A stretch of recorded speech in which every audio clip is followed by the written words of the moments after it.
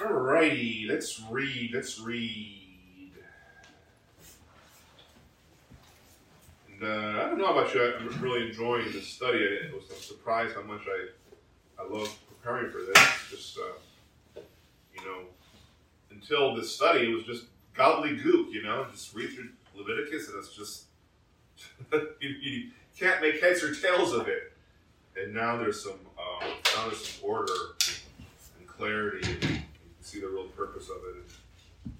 And I'm really looking forward to the next Friday when we look at chapter 14, and I'll tell you why a little bit later when we get toward the end of that. But, all right, who wants to read a short chapter, chapter 12? Let's read chapter 12.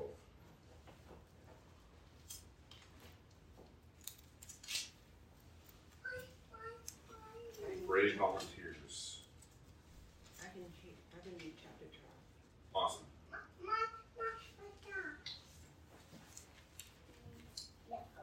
Chapter 12. And then, and then who wants to read chapter 13, 1 through 28?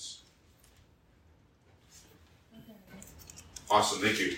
And then who wants to read 29 through 59? I'll read it. Awesome, thank you. Chapter 12. Then Yahweh spoke to Moses, saying, Speak to the sons of Israel, saying, When a woman gives birth and bear a male child, then she shall be unclean for 7 days. As in the days of her menstruation, she shall be unclean. Now on the 8th day, the flesh of his foreskin shall be circumcised. Then she shall remain in the blood of her cleansing for 33 days. She shall not touch any holy thing, and she shall not enter the sanctuary until the days of her cleansing are fulfilled. But if she bear a female child, then she shall be unclean for 2 weeks. As in her menstruation, she shall remain in the blood of her cleansing for 66 days. When the days of her cleansing are fulfilled, for a son or for a daughter, she shall bring to the priest at the doorway of the tent of meeting a 1-year-old lamb for a burnt offering, and a young pigeon or a turtle dove for a sin offering. Then he shall bring it near before Yahweh and take atonement for her, and she shall be cleansed from the flow of her blood. This is the law for her who bears a child, whether a male or a female. But if she cannot afford a lamb, then she shall take 2 turtle doves or 2 young pigeons, the one for the burnt offering and the other for sin offering. And the priest shall make atonement for her, and she will be clean. Then the Lord spoke to Moses and Aaron, saying, When a man has on the skin of his body a swelling or a scab or a bright spot, and it becomes an infection of leprosy on the skin of his body, then he shall be brought to Aaron the priest, or to one of his sons, the priests. The priest shall look at the mark on the skin of the body, and if the hair in the infection has turned white, and the infection appears to be deeper than the skin of his body, it is an infection of leprosy. When the priest has looked at him, he shall pronounce his unclean. But if the bright spot is white on the skin of his body, and it does not appear to be deeper than the skin, and the hair on it has not turned white, then the priest shall isolate him who has the infection for 7 days. The priest shall look at him on the 7th day, and if in his eyes the infection has not changed, and the infection has not spread on the skin, then the priest shall isolate him for 7 more days. The priest shall look at him again on the 7th day, and if the infection has faded and the mark has not spread on the skin, then the priest shall pronounce him clean. It is only a scab, and he shall wash his clothes and be clean.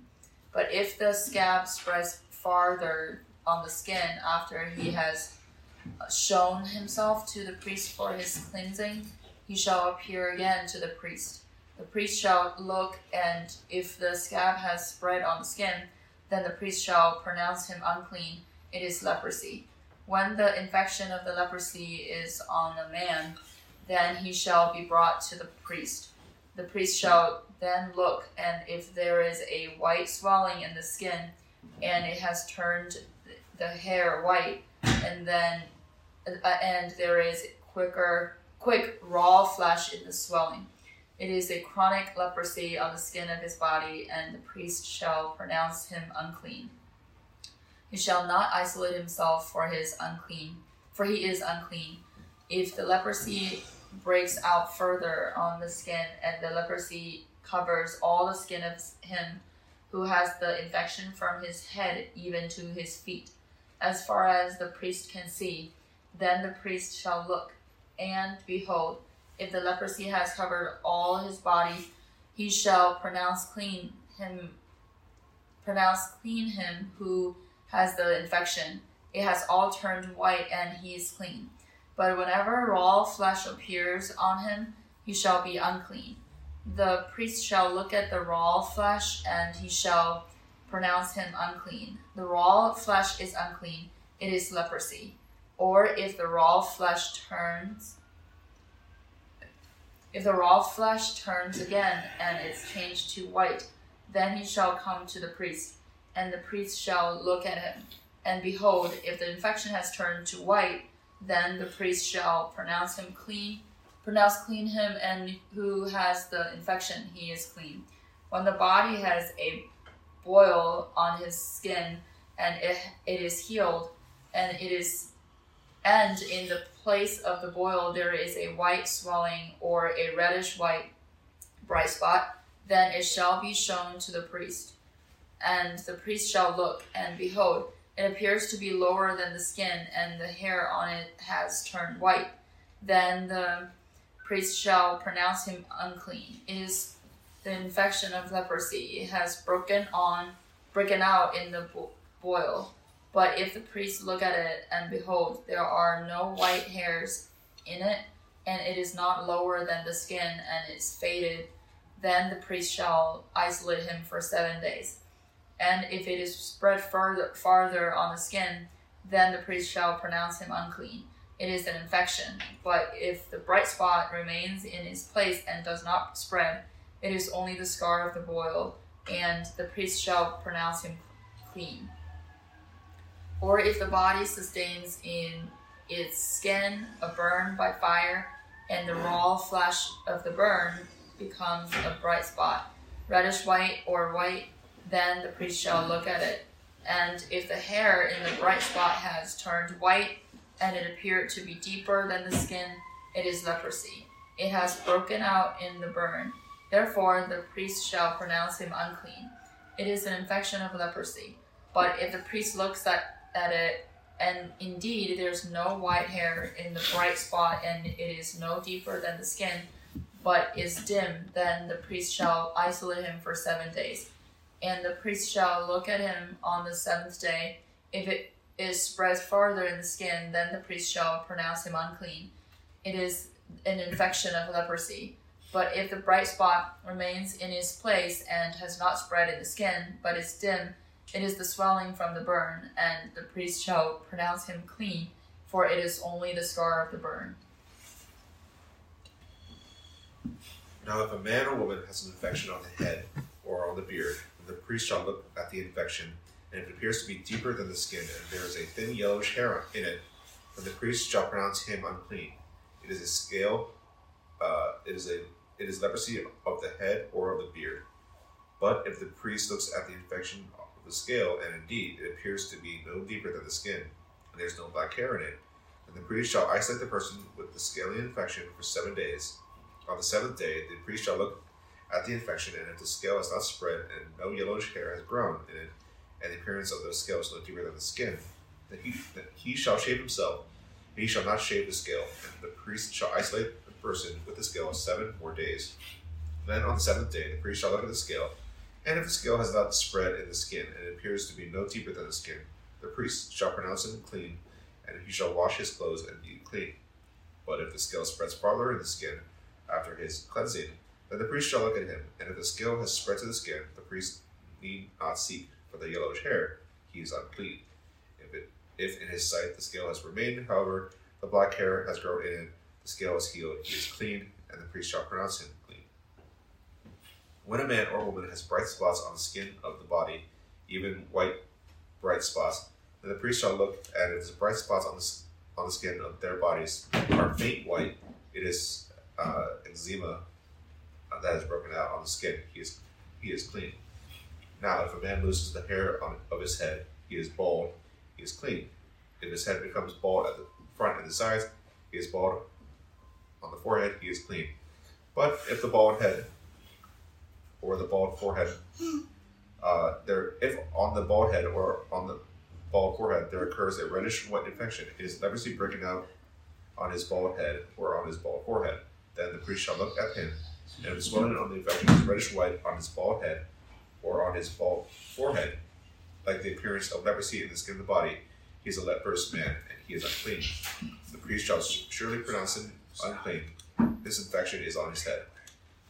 As for the leper who has the infection, his clothes shall be torn, and the hair of his head shall be uncovered, and he shall cover his mustache and cry, unclean, unclean. He shall remain unclean all the days during which he has the infection. He is unclean, he shall live alone. His dwelling shall be outside the camp.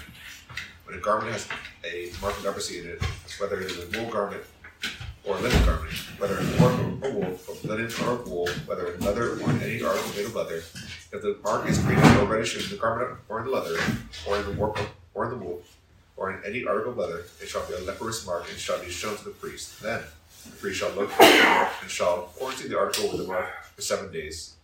He shall then look at the mark on the 7th day. If the mark has spread in the garment, whether in the warp or in the wool, or in the leather, or whatever the purpose for which the leather is used, the mark is a leprous malignancy.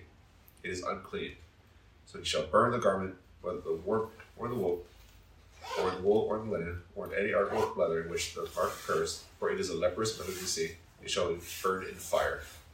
But if the priest shall look, and indeed the mark is not spread in the garment, either in the warp or in the wool, or in any article of leather, then the priest shall order them to wash the thing in which the mark occurs, and shall quarantine it for 7 more days. After the article with the mark has been washed, the priest shall look, and if the mark has not changed its appearance, even though the mark is not spread, it is unclean, you shall burn it in fire, whether eaten away has produced barrenness on the top or in front of it.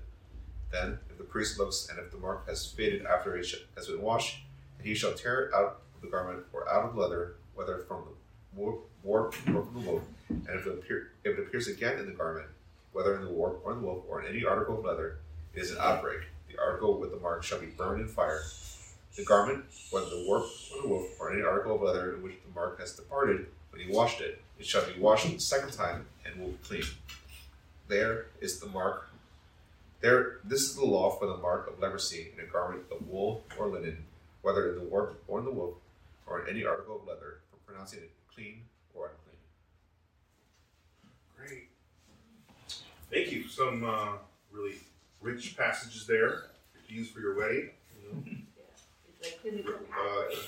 Wedding reading. Oh, shit. We already had our wedding, so I guess we don't know. Let it start.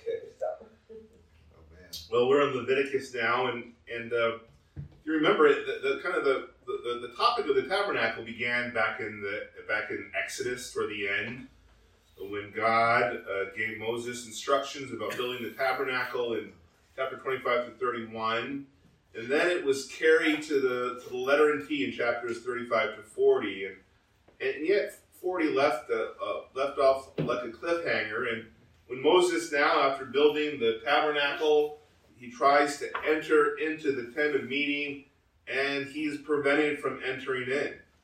And if you're there listening to the first time, you don't understand why. This is kind of a big a shocker to you. And so Leviticus follows the book of Exodus and instructs us this is how sinners can enter into the holy presence of God, not just temporarily through daily worship, but Leviticus gives us a blueprint of salvation for the world for all time. Eden was lost in the fall. So how is Eden restored? And Leviticus tells us how through this tabernacle worship. a sinful man return to a holy God? Well, chapters 1 through 7, if you look at that outline, it says through sacrifice. In chapters 1 through 7, 5 sacrifices were listed and explained, and these 7 chapters described all the dynamics of worship at play. Worship involved a burnt offering, and that symbolized an all-consuming worship. A worship of Yahweh involves a grain offering, symbolizing thanksgiving and trust. Worship requires a peace offering or fellowship offering, representing peace with God and others through sacrifice. Worship involves a sin and guilt offering. A sin and guilt must be dealt with in order for sinners to worship a holy God. But more than a sacrifice is required to reconcile sinners with their Creator. A sinful man returns to a holy God through a priest, chapters 8 through 10. Chapter 8 gave instructions about the ordination and consecration of the priesthood. In chapter 9, the tabernacle worship is begun. It's launched. Chapter 9 records the first day of worship for Israel through this newly instituted tabernacle. Aaron and his sons offer sacrifices on behalf of Israel and themselves. And before we get to chapter 10, the common thread that ran through all of these chapters was holiness. That the way to God is a holy way. That you don't have all these choices to make regarding the worship of God. God tells you how He wants to be worshipped. This is the way. And in order to worship Him, you have to, this is not what you have to do. Aaron's 2 oldest sons, they don't get that memo in chapter 10. Nadab and Abihu, they are representing Israel. They're representing Israel before God. They're killed by God, and it teaches this lesson that our God is a consuming fire to those who offer strange fire. These 2 older sons offer strange fire and are punished by death for doing so. And this is another principle that's established. You either offer the right sacrifice to God or you become the sacrifice.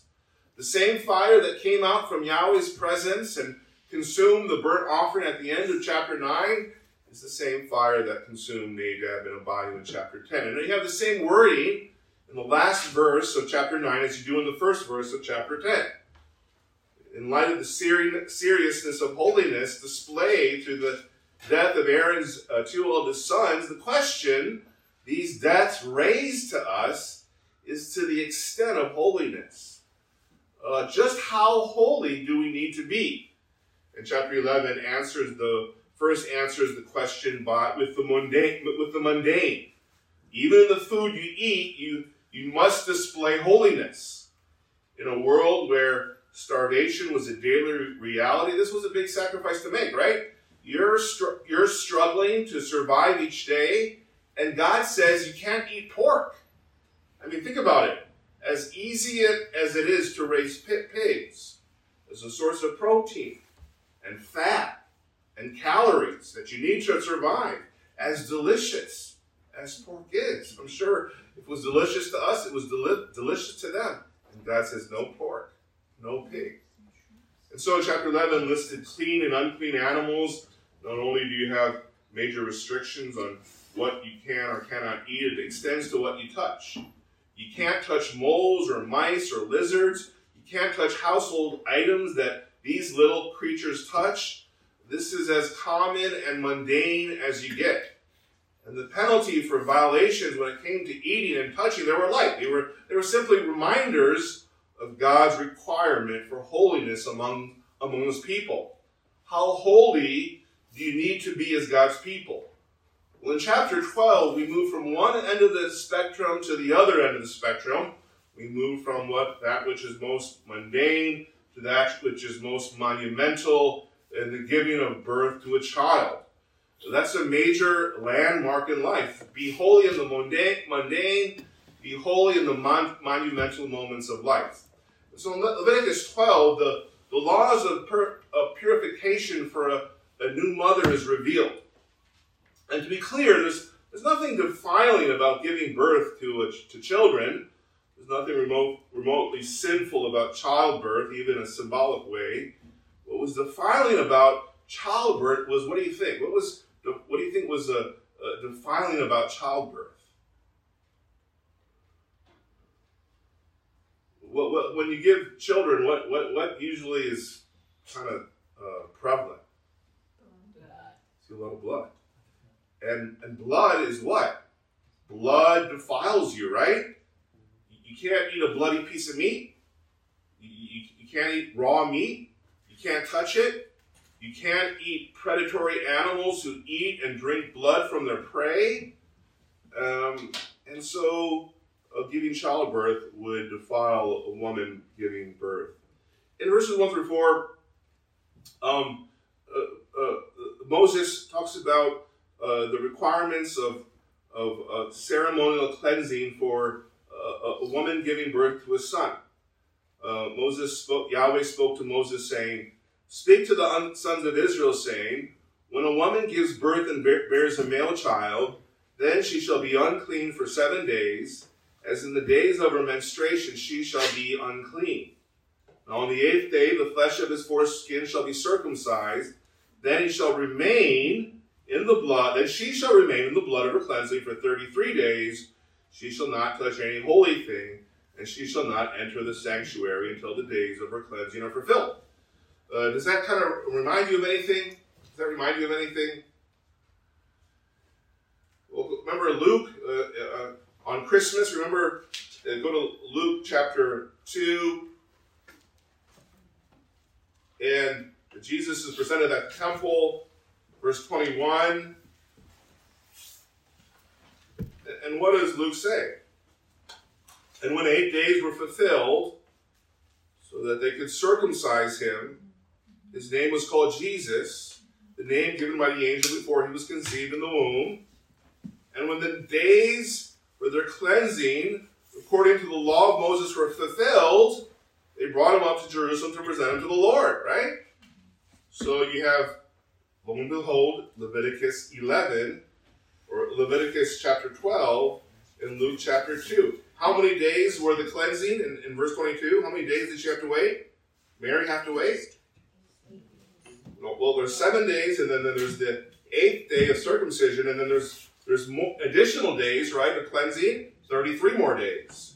So a total of 40 days, and she has to present her firstborn to the Lord. And so during this period of time, 33 days, she wasn't to avoid, she was not to touch anything holy, or to avoid entering the tabernacle.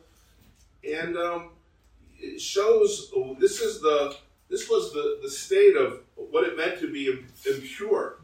That if you were unclean, you couldn't enter the tabernacle and worship God. Only the clean could enter the tabernacle. And so what you'll see in these chapters, you'll see 4 categories when it comes to the worship of the tabernacle. There was the holy and the profane, and then within the profane, there was the clean and unclean, right? So there's the holy, there's the profane, just the normal, and under that category of normal, there's clean and unclean. And so in order to enter the tabernacle, to become holy, you must go from unclean to clean. So there's these categories of states of worship in the Old Testament. What was circumcision a sign of?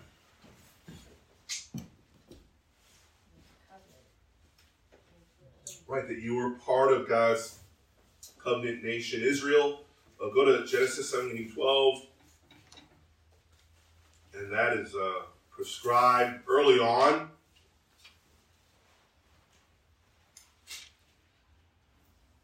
Chapter 17, Genesis, verse 9. God said further to Abraham, "Now as for you, you shall keep my covenant, you and your seed after you throughout their generations.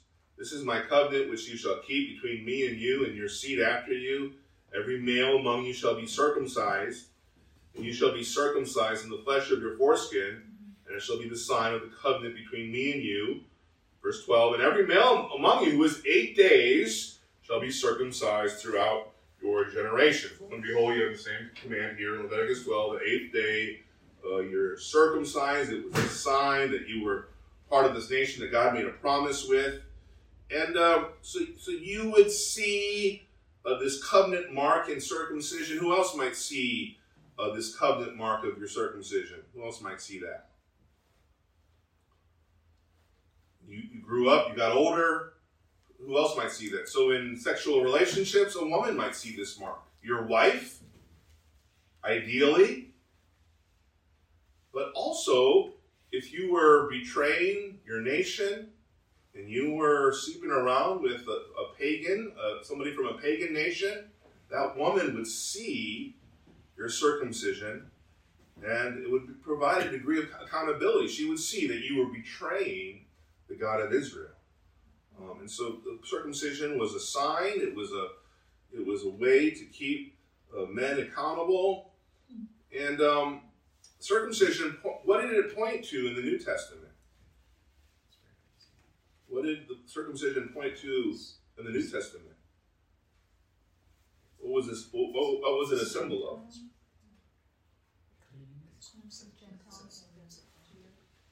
So the circumcision of the heart, right? So in the same way, there was you're removing the foreskin of your private parts. God would, in the New Testament, removes the hardness of your heart. And so this pointed to the old covenant sign, pointed to the new covenant sign. The external sign of circumcision pointed to the internal sign of a circumcised heart. So when the sign, when the heart, the circumcision of the heart came, there's no reason for the physical circumcision was no longer necessary, right? That passed away because fulfillment has come. Fulfillment has come, and so we don't have to go backwards and practice what they practiced. Now, back in that age and era, other nations practiced circumcision, but what was unique about Israelite circumcision was that it happened to baby boys.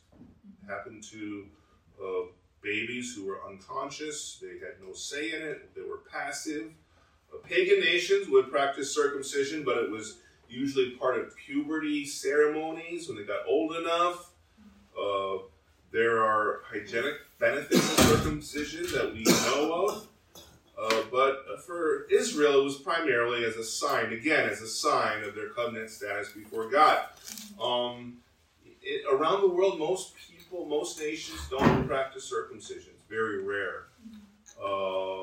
It's even rarer to practice circumcision on babies. There's only 2 countries in the world where circumcision is done on babies. What 2 countries are those? U.S. and Israel. U.S. and Israel, right. In Korea, men are circumcised when you go to the army. So when you're 19 or 20, there's a painful ceremony, a painful thing that all Korean men have to do. But as babies, it's only for Israel and the United States. In Israel, they do it for religious reasons, purely. It's not done in the hospital. There's a special guy you go to, and it's part of a religious ceremony. And so in the United States, we're the only country in the world where it's done in hospitals and where less than 1% of people do it for religious reasons. So, I don't know. Does anyone know the explanation why the United States practices circumcision? Is it purely health, hygienic reasons, or is it custom? Hygiene, you think? Okay, that's interesting. That's what they claim. I have a question. Yes. Why does the woman have to be purified for 66 days when they're bearing a child, whereas the male 33 days? Good. We're going to get to that. So we move to verse 5, and you're going to notice something that stands out. If the woman bears a female child, she shall be unclean for 2 weeks. That's double the time, as in her menstruation. Interesting. There's a clue there.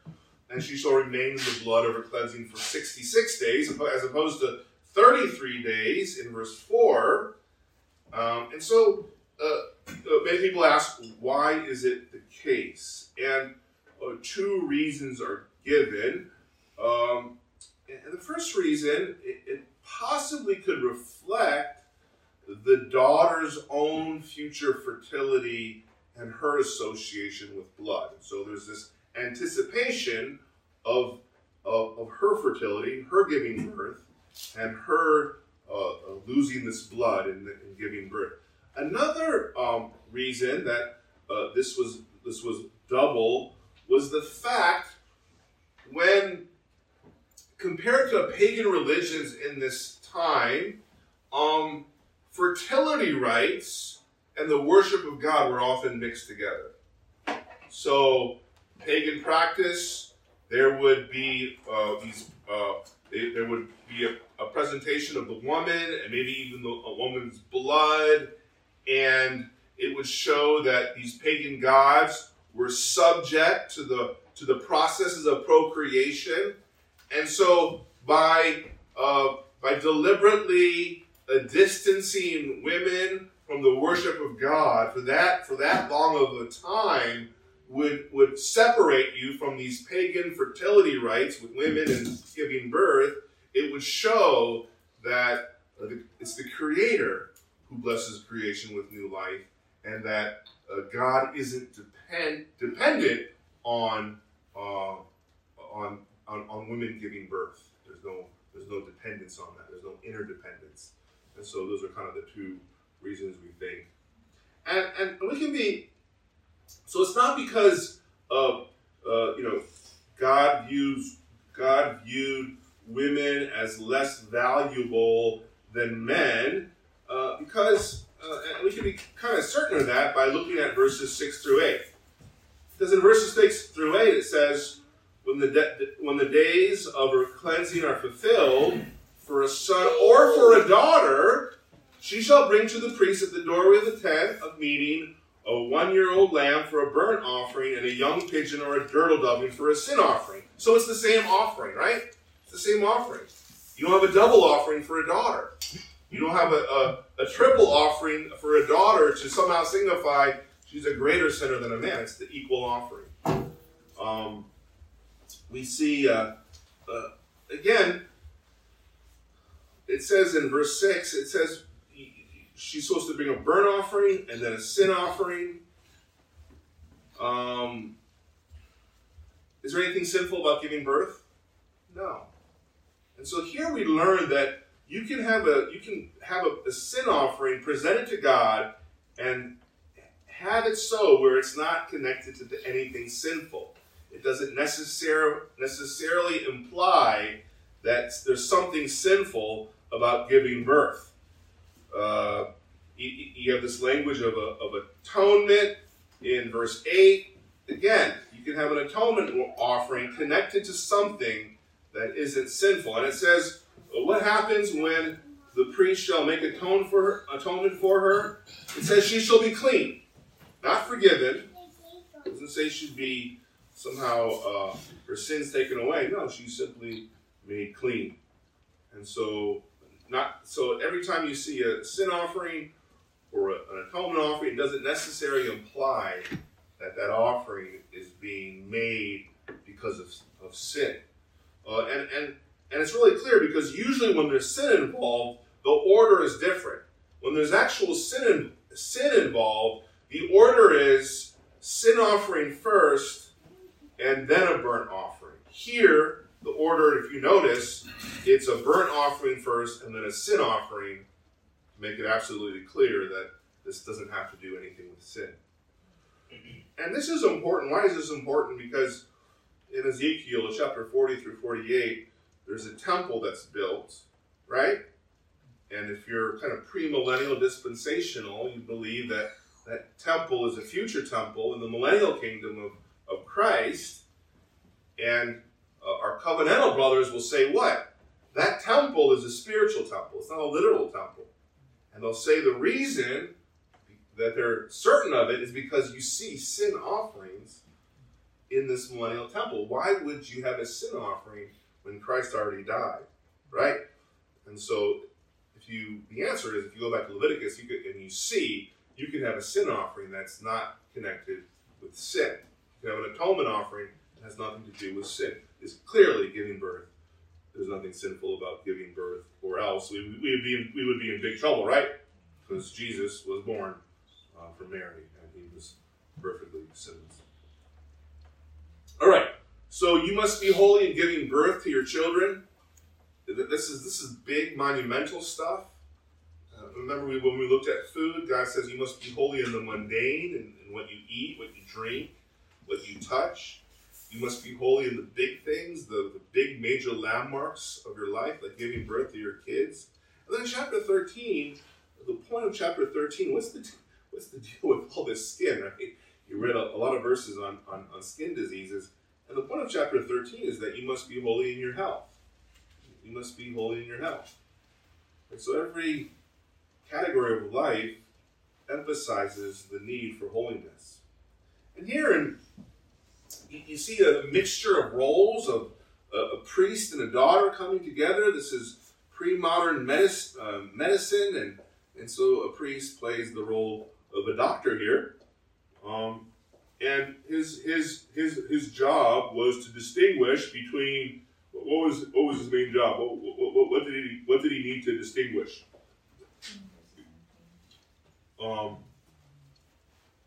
Yes, but what else?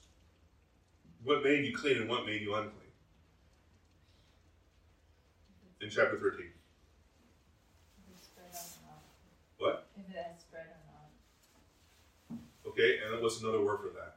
Eruption. What? Eruption. What's the implication of that? That if it spreads or not? Unholiness. Physically. Oh, leprosy. What do you mean?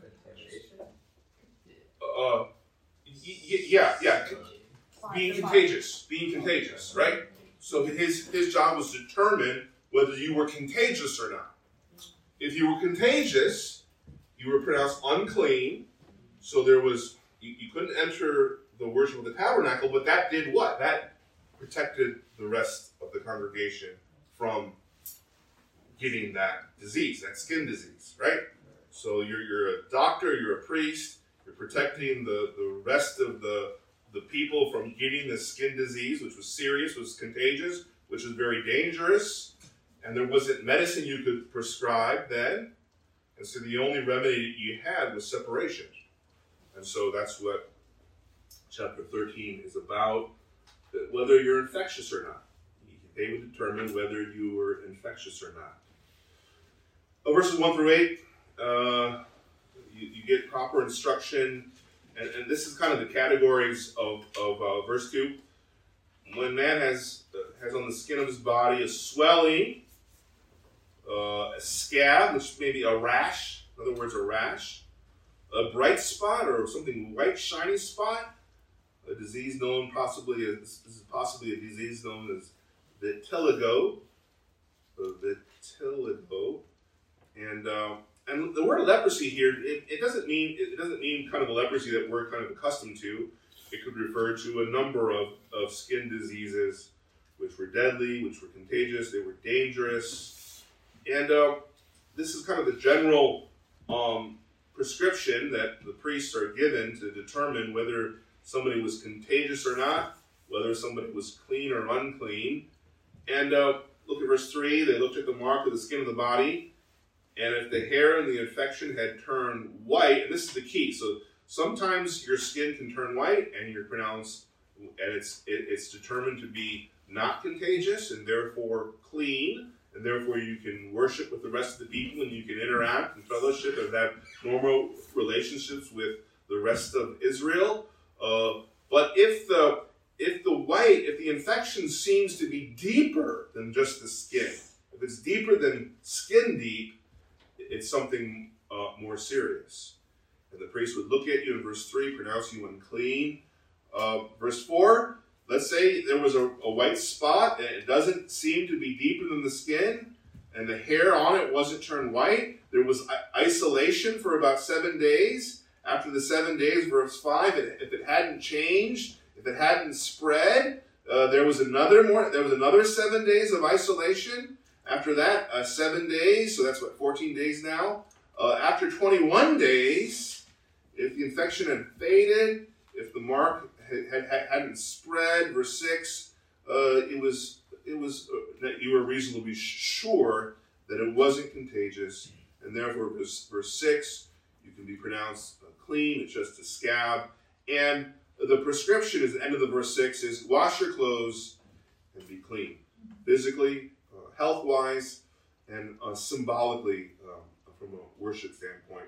Verse 7, if the scab spreads farther on the skin after he showed himself to the priest for his cleansing, he shall appear again, and he looks at the skin, pronounces them unclean.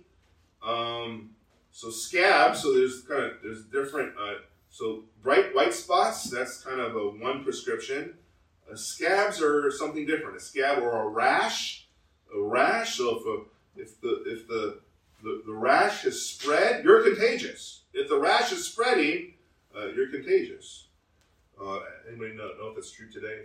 It'll be nice to have a skin doctor here to see how legitimate this is even today, spreading rash. Verse 9, this is leprosy, kind of a different type of, a different sort of skin condition. And if there's white swelling in the skin, and it has turned the hair white, and here, this is, what's different here is that now there's raw flesh, right?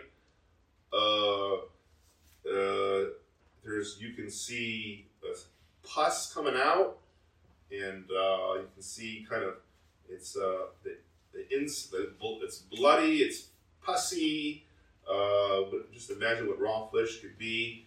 This is chronic leprosy. This is not temporary. You shall pronounce him unclean. He shall not isolate him, right? For he is unclean. So here's one, you're not isolated yet.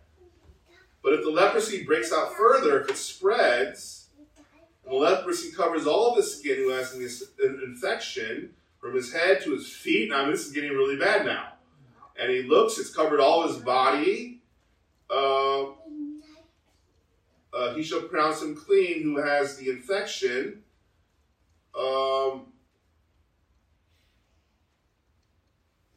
Clean. It has all turned white, and so he is clean. And so what has happened is this is kind of confusing. The leprosy has covered his body, but the raw flesh is gone now. It's been replaced by a new white skin. So the whiteness of the skin has covered the raw flesh. And so because the raw flesh is now gone, he is deemed not contagious and ceremonially clean. But, verse 14, if there's raw flesh there, if there's still raw flesh, he shall be unclean. If he shall look at the raw flesh, it is leprosy. This is clarified in verse 16 and 17. If the raw flesh turns again, is changed to white, then he shall come to the priest, he shall look at him, and you're deemed not contagious, you're clean. So depending on if there's raw flesh or not, you determine whether somebody's contagious or not, and therefore clean or unclean. We look at boils. Boils, do you remember who else had boils? Job. Where else did we see boils? One of the 10 plagues in Egypt. And here, somebody has a boils break out on the children of Israel after they sin sometimes? Sometimes it was a sign of punishment, right? Here, it doesn't necessarily have to be a sign of punishment. Here, where the boils on the skin, it's healed. If there's white swelling, reddish bright spot.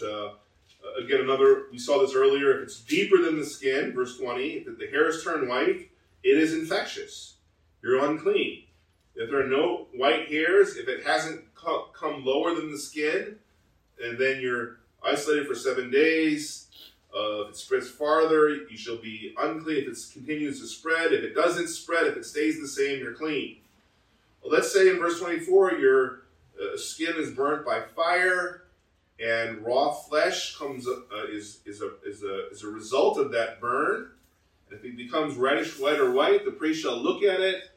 If it's turned white, if it's deeper than the skin, again, what happens? You're contagious. You are unclean. There's no white hair. If it's not deeper than the skin, you're isolated for 7 days. You look at it. If it's spread further, then you're unclean. You're infectious. If the bright spot remains in its place, is not spreading. So it's really quite detailed. A lot of detail. Very clear. It almost reads like a what? A medical textbook, right? An ancient medical textbook. That kind of Specificity, 7 days, 14 days, 21 days, this condition, come back if it comes back. So you have this ancient medical textbook in chapter 13. Let's see if you can figure out the rest. I kind of gave you a little interpretive key already, so that's pretty easy. Go to verse 45. Go to verse 45. Let's say you have a leper has the infection, his clothes shall be torn. What happens when you're contagious, you're unclean? Verse 45, the hair of his head shall be uncovered. He shall cover his mustache and call it unclean, unclean. So if anybody comes near you, you have to say, unclean, unclean. You have to warn them. I'm contagious. Stay away from me. And it's a pretty sad life, right? Verse 46, he shall live alone. His place of habitation shall be outside the camp. And this is kind of brings you back to what? Adam and Eve expelled. They were outside the camp. The execution of criminals took place outside the camp. What else happened outside the camp? Who else was suffered outside the camp? Jesus, right? He was treated as a leper. And so you had some kind of harsh remedies. In a world and a time when there's nothing to cure you. I mean, you just have to, you're just isolated forever. Now going from verse 47 to 59, mildew. Apparently mildew is really dangerous, right? You see mold on your walls and your ceilings. I think that what's the big deal? But apparently it's a bigger deal than you think. This could be a disease. And here, if you read the verses 47 to 59, what stands out is that God tries to save as much as possible whatever the material is, leather or not. You get opportunities to cut out the mark. Again, like a medical textbook, really great detail.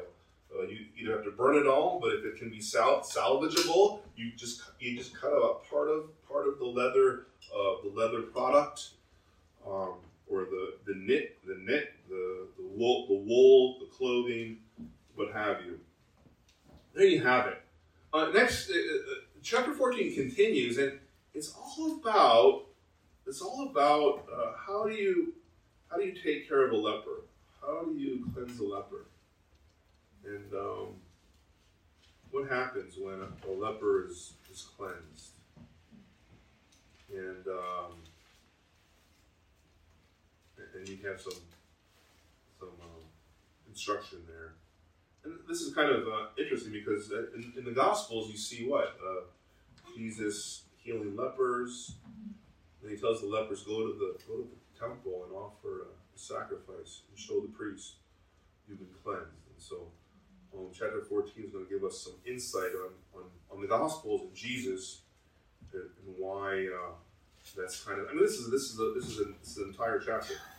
One entire chapter dealing with lepers, and then you have this major theme in the Gospels of Jesus cleansing lepers, and so this is going to really open up some really important information on Jesus in the Gospels and his healing of the lepers. So looking forward to chapter 14 for next Friday.